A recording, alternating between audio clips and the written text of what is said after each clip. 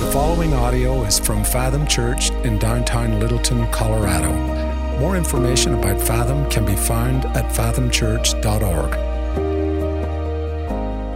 Now, open up your Bibles if you brought them, and I hope you did, to James chapter 2. James chapter 2 is where we are at. There's only 5 chapters in James, but the second half of James chapter 2 is really the crux of this book. So I need you to see this. We're going to work through this passage today, James 2. If there's hardback black Bibles under every chair, you can grab one of those. That'll be on page 1012. If you're online with us, you can click the Bible tab. Find James chapter 2. We'll be reading from the English Standard Version, okay? Now, right out of the gate, I'm going to tell you this. The passage that we're studying this morning is one of the most argued about passages in the New Testament. Historically, okay? This has been a point of contention, this text today. And this is a passage that has given people trouble throughout the ages because this is where some people will kind of find a handhold or a foothold to say this. You see, faith in Jesus is not enough to save you. This is where people will turn to make this argument. You need to earn some of this, okay? You need to add some works onto your faith if you want to be saved. That's the argument that some will turn to from James chapter 2. But just listen to me out the gate. That cannot be true. That cannot be true because it would negate the rest of the scriptures, not just the New Testament, but the Old Testament as well.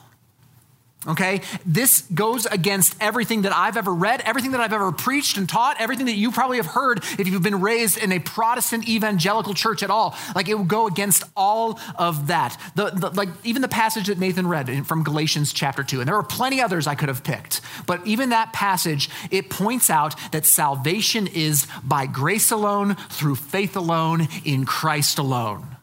Like, we just cannot hammer that enough. So I just want you to know, James and Paul who wrote Galatians, who wrote a lot of our New Testament, those two guys, they mean different things when they use the word justified. They mean different things. Lots of words have different meanings, right? Bear. I can bear with someone. I can wipe a table bare. I can get attacked by a bear, right? So words can have multiple meanings, right? The same is true with the word justified. It can mean multiple things, and you have to read context to try and figure out what it means. So when Paul uses the word justified in Galatians chapter 2, which was read over us, this is what Paul means. He's talking about the moment when God declares you righteous because of the finished work of Jesus Christ on the cross. You are justified in a moment, okay? We sometimes will use the vernacular about getting saved or being born again or converting. That's what Paul's talking about. That moment where we are declared righteous because what Jesus has done for us. But that, hear me, is not how James is using the same word. That's why this is confusing. Okay? James is not talking about the moment where Jesus saves you, where you are declared righteous. Remember, James is writing to a bunch of Christians.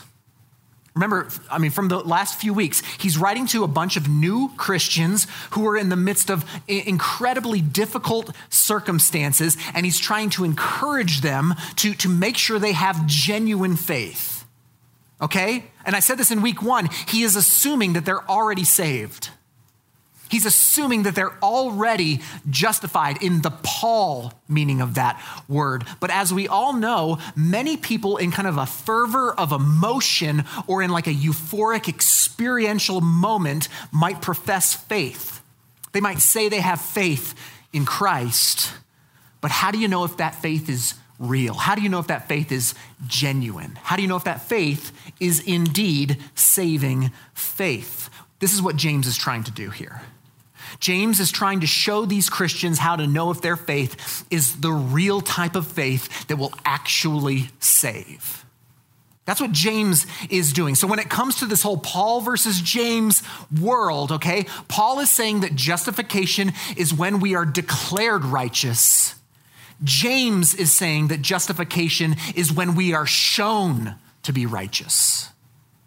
And there's a big difference. We're going to dig into this, okay? In other words, James is saying that our works demonstrate that we have already been justified, that we are indeed righteous. So it's more like the term theologically that we would use sanctification, okay? We don't have time to get into that today. Okay, if you took the theology course last summer, you'll know what that term means. But as we step into our text today, okay, James is I just want to be clear, he is in no way saying that you earn your salvation with your works. That is not what he is saying. It cannot be. The scriptures must work in accord with one another. So he is not saying that your works justify you as in save you. He's saying that your works are how you show that your faith is actually genuine faith. Okay, with all that said, let's get into our text, okay? James chapter 2, look at this with me. We're going to start in verse 14. Verse 14. What good is it, my brothers, if someone says he has faith but does not have works? Can that faith save him? Okay, that's his thesis statement. Verse 14 is like the opening statement. It's like his thesis statement for this whole section. And the thing I want you to note in this verse is that James writes, if someone says he has faith. Okay, note, he didn't say if someone has faith. He says there's somebody who's saying, they are saying, I have faith in Jesus. So they say they have a saving faith, but then James says they don't have any works that always accompany saving faith. Okay? They're not evidencing that Jesus has done a saving work in their life. And so James, his rhetorical question is this: that faith can't save him, can it? With the obvious answer, heck no. Are you kidding me? I mean, he's not actually asking you, like, do you think that faith could actually save him? He's saying it's obvious. It's obvious that if they don't have the works that accompany faith, that faith is not real. I mean, we just saw this in the news this week. If you follow anything, but if you follow NFL football at all, a high-profile NFL coach had an email surface this week. If you follow the news, you've read this, okay? He made a racially insensitive comment more than 10 years ago, and he comes out and he apologizes for it, and he kind of says, oh man, I misspoke. I didn't mean to offend. That wasn't my intent. And I think everybody in that moment was kind of like, yeah, man, that was dumb, but that dude doesn't seem like that bad of a guy. Everybody says something poor choice of words, but we'll give you a pass, right? And then the next day, New York Times reports that there are actually dozens of emails spanning 7 years with racist, misogynistic, and homophobic slurs in them from the same guy. So all that talk yesterday, right? All that talk, all those apologies, they're worthless today. You say that you're sorry, but your works demonstrate otherwise. This is what James is talking about. We might call it hypocrisy, okay? That is acting one way when in reality you are not that way. He's going to illustrate in verses 15 and 16, okay? So look at James 2, verses 15 and 16. He says this: if a brother or sister is poorly clothed and lacking in daily food, and one of you says to them, go in peace, be warmed and filled, without giving them the things needed for the body, what good is that? So also faith by itself, if it does not have works, is dead. It's dead. Let me make our first point this morning about James and what he's trying to talk about faith and works. And this is what he would say: faith without works is useless. Faith without works is useless. He gives us an illustration here in those last couple of verses. This is a scenario that he gives us. You've got a brother or a sister. Okay, so this is, when they says brother or sister, that means that it's somebody within the community of the church. It's just somebody inside of the church community, and they are in need. So somebody sitting with you today, they are in need. It said daily food. They're without daily bread. You might remember that from the Sermon on the Mount, the prayer that Jesus taught us to pray, the Lord's Prayer. Give us this day our daily bread. This brother or sister, this member of your church is without their daily bread, and you say something nice to them. This is where it links to that first verse in 14. You say something, oh, be well fed, be warmed. You say something, but you do nothing. And he says, it's dead. It's useless. What good is that saying if you're not going to do something about it? Now, this is an illustration, okay? This is allegorical at one level, but it also, I think, is really practical for us. Really, really practical. Here's the application from this. We cannot say that we have faith in Jesus if we neglect God's people. You can say it all day long. But especially when a brother or sister in Christ is in need, if you aren't doing something about it, it's bunk. This is a brother or a sister. I mean, I know that we need to care about everybody, but this is a family member, your church family. And he's indicating that you have been blessed by God to live this open-handed life with what he has blessed you with to show that you actually indeed have a saving faith. So listen, this can be done with your stuff. You can show your faith by what you have with your possessions or your money, right? But this can also be done with your time. It doesn't just have to be done with cash, okay? Like as a suburban church here in the southwest side of Denver, okay, we won't have as frequently people who need legitimate daily food. Now we will. It'll happen, all right? And woe to us if we don't love and serve people in that moment with more than words, but probably a more frequent option for us in our context is that we'll find people in our church community who are dying from something else. They may not be starving to death, but they may be dying for somebody to just sit with them, for somebody to just listen to them.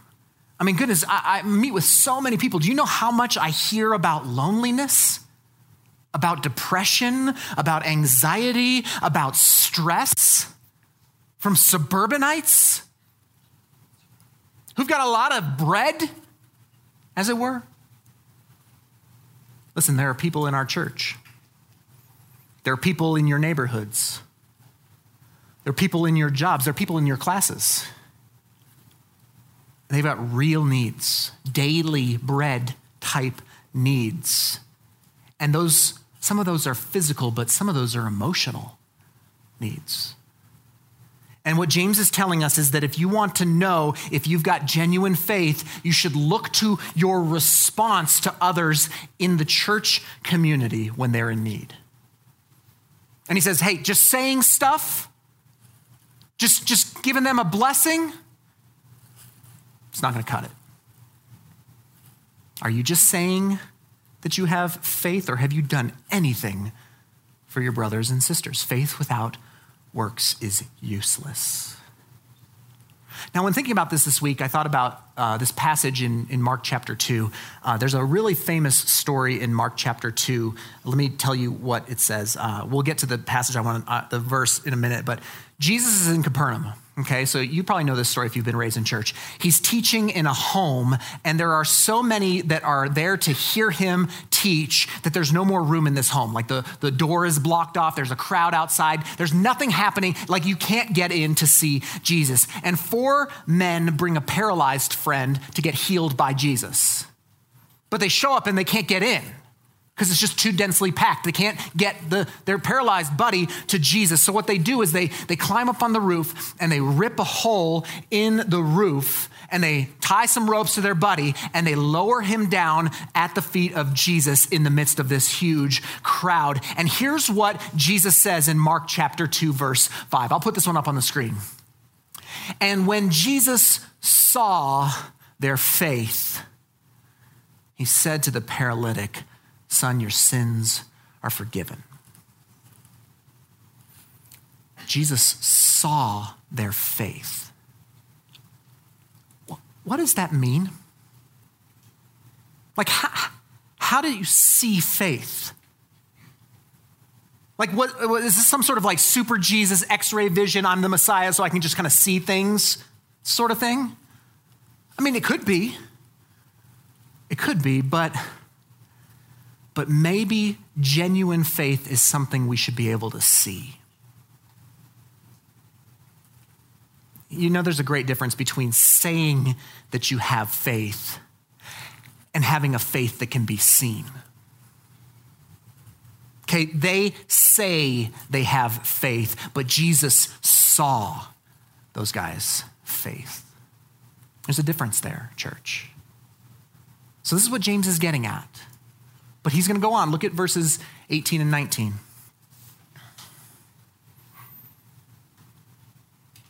He brings up the argument. But someone will say, you have faith, I have works. Show me your faith apart from your works, and I'll show you my faith by my works. You believe that God is one? You do well. Even the demons believe and shudder. So here's what James is going to do in this argument. He's going to up the ante a little bit, and here's where I'd like to make my second point, okay? Faith without works is ineffective. Okay, it's useless.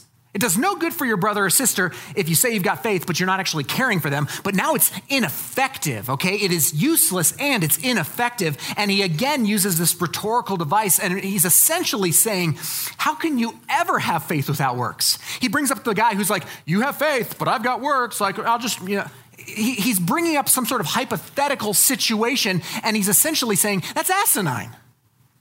How could you ever have faith without works?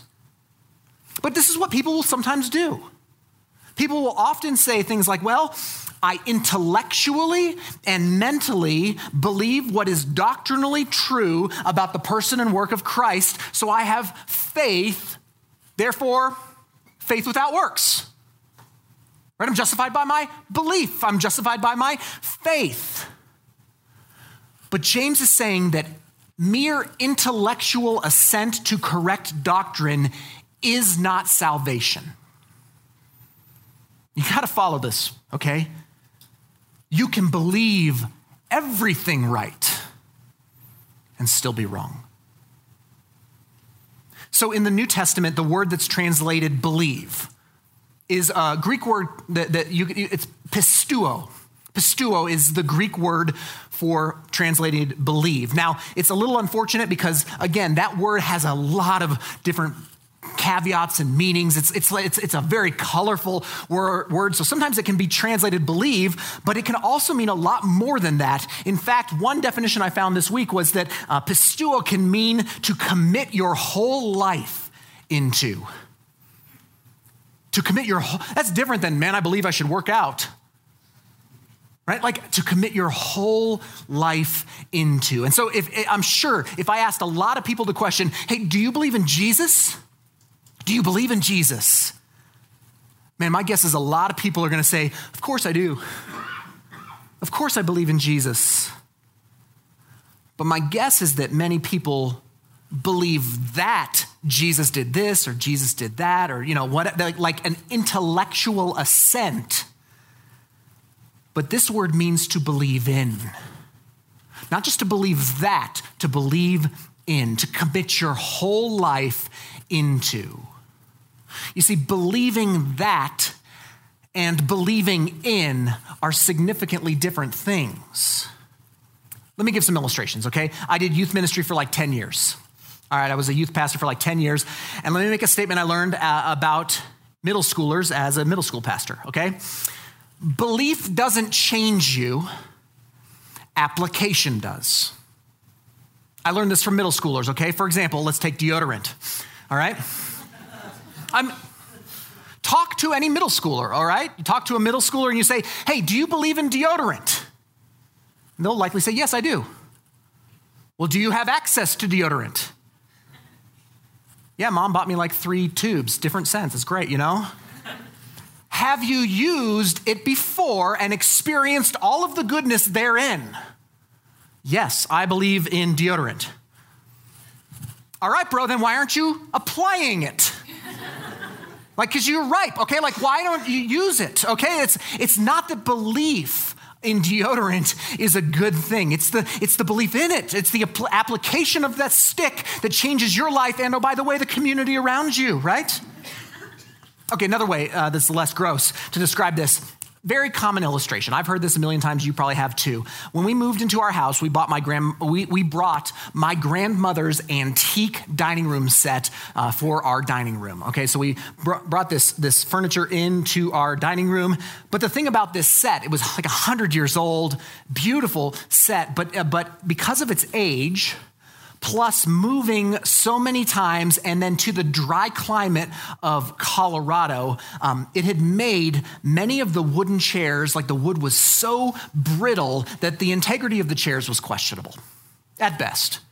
Okay, and so we had some friends over for dinner, and one of our friends, bigger guy, 6'5", 200 plus pounds. I mean, a big dude. I won't tell you his name. He's a member of the church, but it rhymes with Bark Beister, okay? So good sized dude. Well, Bark is over and he sits down in these already questionable chairs and it just splintered under him. I mean, it just kindling all over the place in my living room, just blew that chair up, all right? And he felt terrible. He felt, obviously, you sit in somebody's 100-year-old dead grandmother's chair, like you're going to feel bad too, okay? He felt terrible, even though it wasn't his fault. And I assured him, listen, that thing it was just, you just happened to be the straw that broke the camel's back, my friend, right? Maybe do some squats. But what we did is we ended up going and went to the furniture place and we bought a new set of dining room furniture, a nice new wood set, reinforced, like steel, metal in there as well. Good chairs, okay? Good chairs. So imagine I have Bark back over, okay? And I show him the new chair. I show him the new set, I'm like, hey man, don't worry. What happened last time, it ain't gonna happen again. This is new furniture. And I'm like, you can trust these chairs, bro. And he's like, okay, man, I absolutely believe that chair will hold my weight. And I'm like, okay, well, have a seat. Just have a seat. And he's like, well, I'm not too sure. And I'm like, you're not too sure about what? It's Furniture Row, right? And he's like, I just don't know if I'm ready to sit down yet. But then I'm like, but you're sure the chairs will hold you, right? Absolutely. I absolutely am confident that chair will hold me. Well, then sit down, like take a seat. I don't know, like maybe we should just stand and talk for a while. I mean, it was just, last time with that janky old chair, it's just kind of scarred me. I've got some stuff in my past. I had a bad experience with the chair as a kid, and now I'm just not so sure. Do you think we could just stand here and talk for a few minutes about this before we sit? And I'm like, I mean, we can do that. But you say you trust the chair, just sit down. Show me that you trust it. Yeah, I'm not so sure. This is what James is saying. He's saying, hey, you say you believe the chair will hold you. You say you believe in Jesus. You trust in Jesus. You have faith in him. Well, have a seat. Take a seat. He's like, I'll show you I believe by sitting in this chair. You say you believe in deodorant, use it. Say you believe in the chair, sit in it. Faith without works, it's ineffective. It's ineffective. And then he does this little thing with demons. You see that? Right? James goes, hey, you believe that God is one, which is an Old Testament quote from the Shema. The Lord our God, the Lord is one. Like the most basic biblical doctrine for the Hebrew people. You say you believe that. He's like, congrats. Demons believe that, bro. Like demons. They're not even children of God. They're not even children. They're demons. Like put it in your head. They believe that the Lord your God is one. Listen to me. Demons have better theology than you. They've been at it longer than we have. I assure you, this pastor right here, demons can stump me with the Bible. They could stump me with theology. They know these things to be true. So they have correct doctrine, but he's saying it's not saving doctrine. You can know these things and not apply them. They believe that, but the demons don't believe in But then I love that he just kind of tags on there at the end of the verse. He's like, at least they have a good sense enough to shudder. At least the demons aren't passive about it. They're not just like, meh, I'll get around to believing in God at some point. Oh, yeah, meh. Like so many inoculated evangelicals feel. They have the sense to shudder at who God is. Okay, then James goes on. He's going to give two biblical illustrations of faith and works here. So look at verse 20. We'll just do 20 through 24, and then we'll do 25. That's the second illustration. So 20. Do you want to be shown, you foolish person? Which is that's like a biblical, right? He's saying you're an idiot. Elder check. Am I allowed to say that, John? Okay, thumbs up. Okay, we're good. That's what he just said. Verse 20, do you want to be shown, you foolish person, that faith apart from works is useless? Was not Abraham, our father, justified by works when he offered up his son Isaac on the altar? You see that faith was active along with his works, and faith was completed by his works, and the scripture was fulfilled that says, Abraham believed God, and it was counted to him as righteousness, and he was called a friend of God. You see that a person is justified by works and not by faith alone. Okay, illustration 1 from the Bible, Abraham.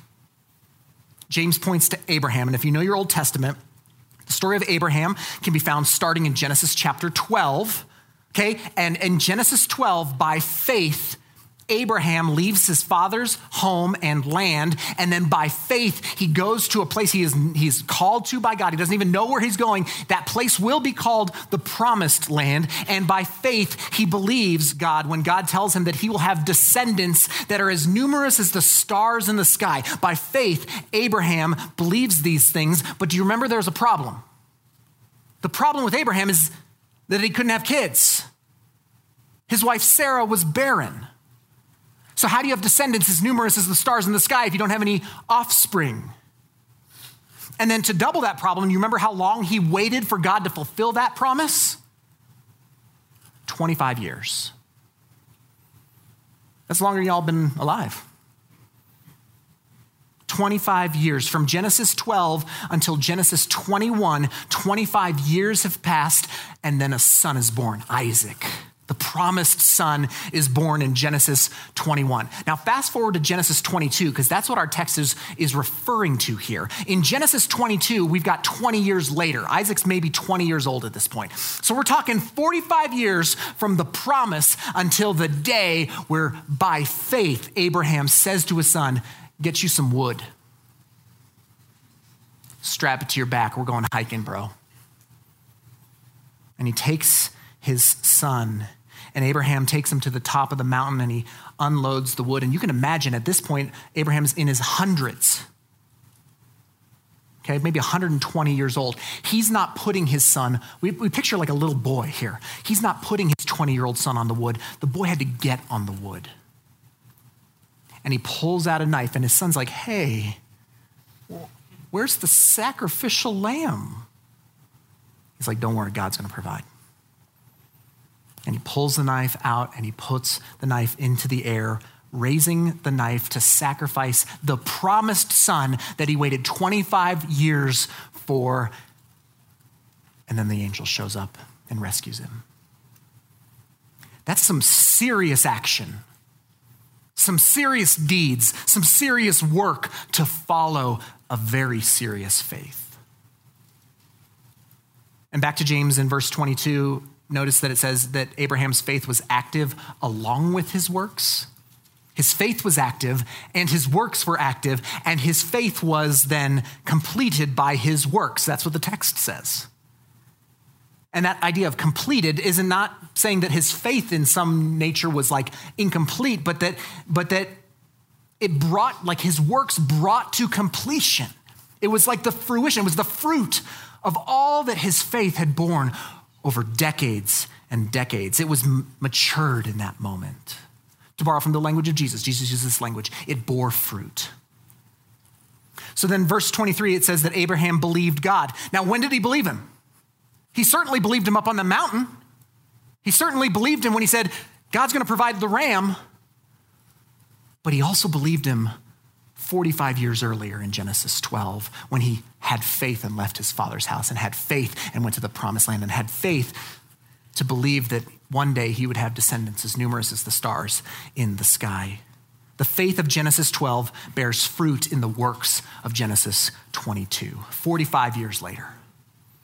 45 years later. So that's this first illustration, Old Testament, Abraham, and it makes complete sense. It's not super surprising that you would point to Abraham as Abraham was known for his faith. He's kind of known for that. I mean, that's Father Abraham. He had many sons.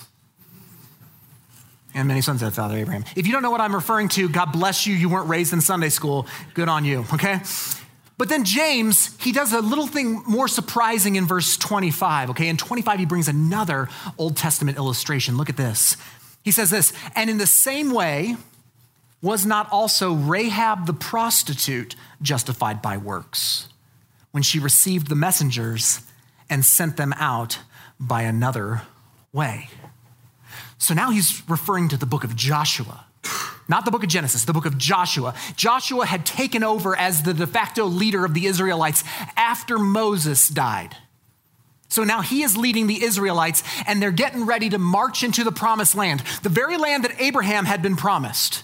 They're about to march into that land, but the Canaanites are inhabiting that land. Specifically, they're inhabiting a city called Jericho, okay? And so God is going to lead them on a conquest of the land, and the first stop is Jericho. Now, there's a woman who lives in Jericho, a Canaanite woman named Rahab, and she is a prostitute. Rahab the prostitute. So it's safe to say she's not living her best life now, right? No little girl dreams about being a prostitute. You become a prostitute because very wicked, evil, demonic things happen to you. You're used and abused. You're treated like a commodity. You're treated like a soulless lump of flesh, not as a divine image bearer of God. So don't read that Rahab is awesome here. She is not. Rahab is dejected. She's pagan. And oh, by the way, just to throw a little bit of fuel on the fire, she's a woman in a world where women were less than men. But she then meets Joshua's spies. They send some spies in to check out Jericho before they attack. And she hides the spies from the king of Jericho. And what we read in Joshua chapter 2, I believe, is that she puts her faith, whatever small faith she might have as a pagan prostitute, she puts that small amount of faith in a foreign god, hoping that things would change. Just that this God might usher in a new life for her. She believed in their God, and it bore fruit in the work of her hiding those spies up on her roof, and ultimately, she was the one who helped God's people to conquer Jericho. These are the two illustrations, and this is why they're so good, okay? Why those two illustrations are so good. You've got Father Abraham, who's the man. He's, by the way, the first Jew, the first Hebrew man, the original, the OG, okay? He is well respected by all, for all time. You've got Abraham by faith demonstrated in works that was counted to him as righteousness. You've got that guy illustrated. And then you have Rahab, a woman, a godless pagan, and a prostitute. And that same God that Abraham believed in, Rahab believed in, and acted then in faith just like Abraham, and a pagan prostitute's faith at work, and the prototype patriarch's faith at work are put next to each other to say to us, faith without works is dead. Genuine faith bears fruit. So let me use an illustration because Abraham, Rahab, how about my next door neighbor, okay? My next door neighbor is a guy named Phil. He's the third in this illustration, okay? Phil, in his front yard are two non-fruit bearing pear trees. Beautiful trees. Beautiful trees, okay, they're great, beautiful. They flower in the spring. They give his home wonderful shade, but listen to me, they're ornamental pear trees. They are non-fruit-bearing pear trees, and that means they will never give him fruit. They'll never produce pears, okay? They cannot do it. They cannot bear fruit because they have been cultivated not to. They have been cultivated not to bear fruit. Now, on the other hand, when I moved into my house right next to, like our adjoining yard, we had an apple tree.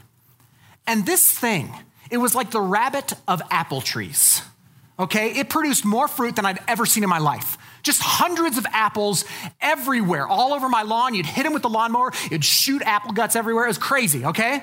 The apples would literally roll down the street, littering the whole street with smushed apple mush all over my block. I seriously cut that thing down as soon as I moved in. I don't want those apples. I want the non-fruit-bearing apple tree, not the one with real apples, okay? It's too much work. Now imagine, just with me for a second, that Phil, he saw my apple tree and how production savvy it was. And he said, man, I wish my pear trees would start producing pears like that. Here's the truth. No matter how much fertilizer he uses, like no matter how much water, no matter how much sun those trees get, they will never bear fruit. They are incapable of bearing fruit. Hence their name, non-fruit bearing tree. But my apple tree, I couldn't stop it without murdering that thing, okay? Right? A tree that is cultivated to bear fruit will bear fruit. That's why I cut mine down. And a tree that is cultivated not to bear fruit will never bear any fruit. And oh, by the way, like you can't just make a fruit-bearing tree by adding some fruit to it either. Like back to the introduction of this sermon, okay, back to the beginning. Can faith without works save you? Right? Can works alone without faith save you? I mean, imagine I go out to the front and I see my neighbor Phil on a ladder up a tree, which is a normal thing to see, but he's got a sack of pears from King Soopers and a staple gun. And he's out there, he's like, ka-zink, ka-zink, ka-zink. And he's like, hey, Chris, check it out, man. My tree's killing it. Look at all these pears. I'd be like, Marcy, get the sign, put it in the yard. We're moving, right? This guy's nuts. You don't add fruit. You don't add works to make a tree fruitful. It's by faith, and it produces fruit. If you have genuine faith, you will bear the fruit of works. Now, here's where it gets hard. The reverse is true as well. If you aren't bearing fruit, you might not have genuine faith. Or danger alert, okay? You may have not been cultivated to bear fruit. I think that might be a word to a lot of Western American evangelicals. That we've been going to places, doing church for so long that we have been cultivated not to bear fruit under the guise of being a fruit-bearing Christian. Or God help us, you might be stapling fruit up, just hoping that that's going to change you, but it never will. It never will. So let's end the chapter. Let's end this chapter. Verse 26. For as the body apart from the spirit is dead, so also faith apart from works is dead. This whole passage is about this, faith that works. That's what it's about. Faith without works is useless. Faith without works is ineffective. Faith without works, on repeat, is dead. But faith with works is faith that works. It's faith that works. Listen, maybe you believe a lot of things about God. But have you ever believed in God?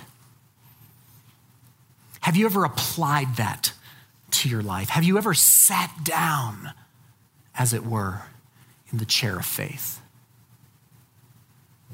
You're like, I'm not sure. Well, are you bearing any fruit? I'm not talking fake, kind of outside in, stapled to a tree, rotten fruit. I'm talking like real fruit. Is there any objective evidence in your life that you have an actual love for Jesus Christ? I mean, you don't have to be honest with me. This is church, no place to be honest, okay? So I get it, but like, be honest with yourself. Is there any objective evidence in your life that you actually love Jesus? Or do you say a bunch of stuff, but your works show something else? There's 7 years of email to back that up. If you're not bearing fruit, this could be evidence that you've never really pisteuoed, trusted, put your full weight into Jesus as Lord. See, in every life, there is this moment, like a defining moment, a turning point, like a fork in the road. Sometimes we say we put our stake in the ground. It's a marker. Mine was right before my junior year of high school. I was 16, and I've been going to church for years. I've been going, and I never really, I knew a lot about God, but I never really knew him. But then at 16, I moved from knowing about him, to personally knowing him, to put my faith in him. And maybe this is at some level hitting you today. Maybe you're online and this is hitting you today. Maybe you've been saying a lot of stuff about faith. And I'll just encourage you, it's time to have faith that works. Genuine faith, saving faith. I want you to put your faith in Jesus today. It doesn't matter what your past looks like. Even if you've been the church kid, it doesn't matter what your past looks like. Abraham, right? Picture of religion, demonstrated his faith by works. Rahab, an outcast in every sense of the word. Same faith, same action, same God, same result. Both demonstrating faith that works. This you can start today. This you can begin or continue today. This should be the desire of every Christian heart, not intellectual assent. Internal transformation. Faith that works. God help us. Let's pray. Lord, we bless you. Father, we're thankful for this passage. God, we're grateful that it's actually not breaking suit with the rest of the New Testament, but in fact, it complements Paul so well that your servant James would say, hey, faith that has nothing to back it up, no evidence, no fruit, no activity, that faith it's not saving faith, it's something else. It's a clanging gong, it's a clashing cymbal, it's saying without seeing. Lord, I have no doubts in my mind that there are those in this room today, online today, hearing this. And man, they look at their life in the last number of years and they would say, man, there's no fruit there. Holy Spirit, would you preach? Would you speak to hearts? Speak to minds? Reveal whether there might be some sort of incomplete faith that's lacking action. Lord, would you call us each to repent, to confess where we have in word only said to those around us, even those we love, hey, be warm and well fed, but we've done nothing. Lord, forgive us of that and activate our faith that we might, out of your great love for us, love others. God, I pray you save someone today. It's always so encouraging to hear testimonies of people who have been in church their whole lives, but have never put their faith truly in you. I pray somebody sits down in the chair of faith today. Holy Spirit, I pray you do that.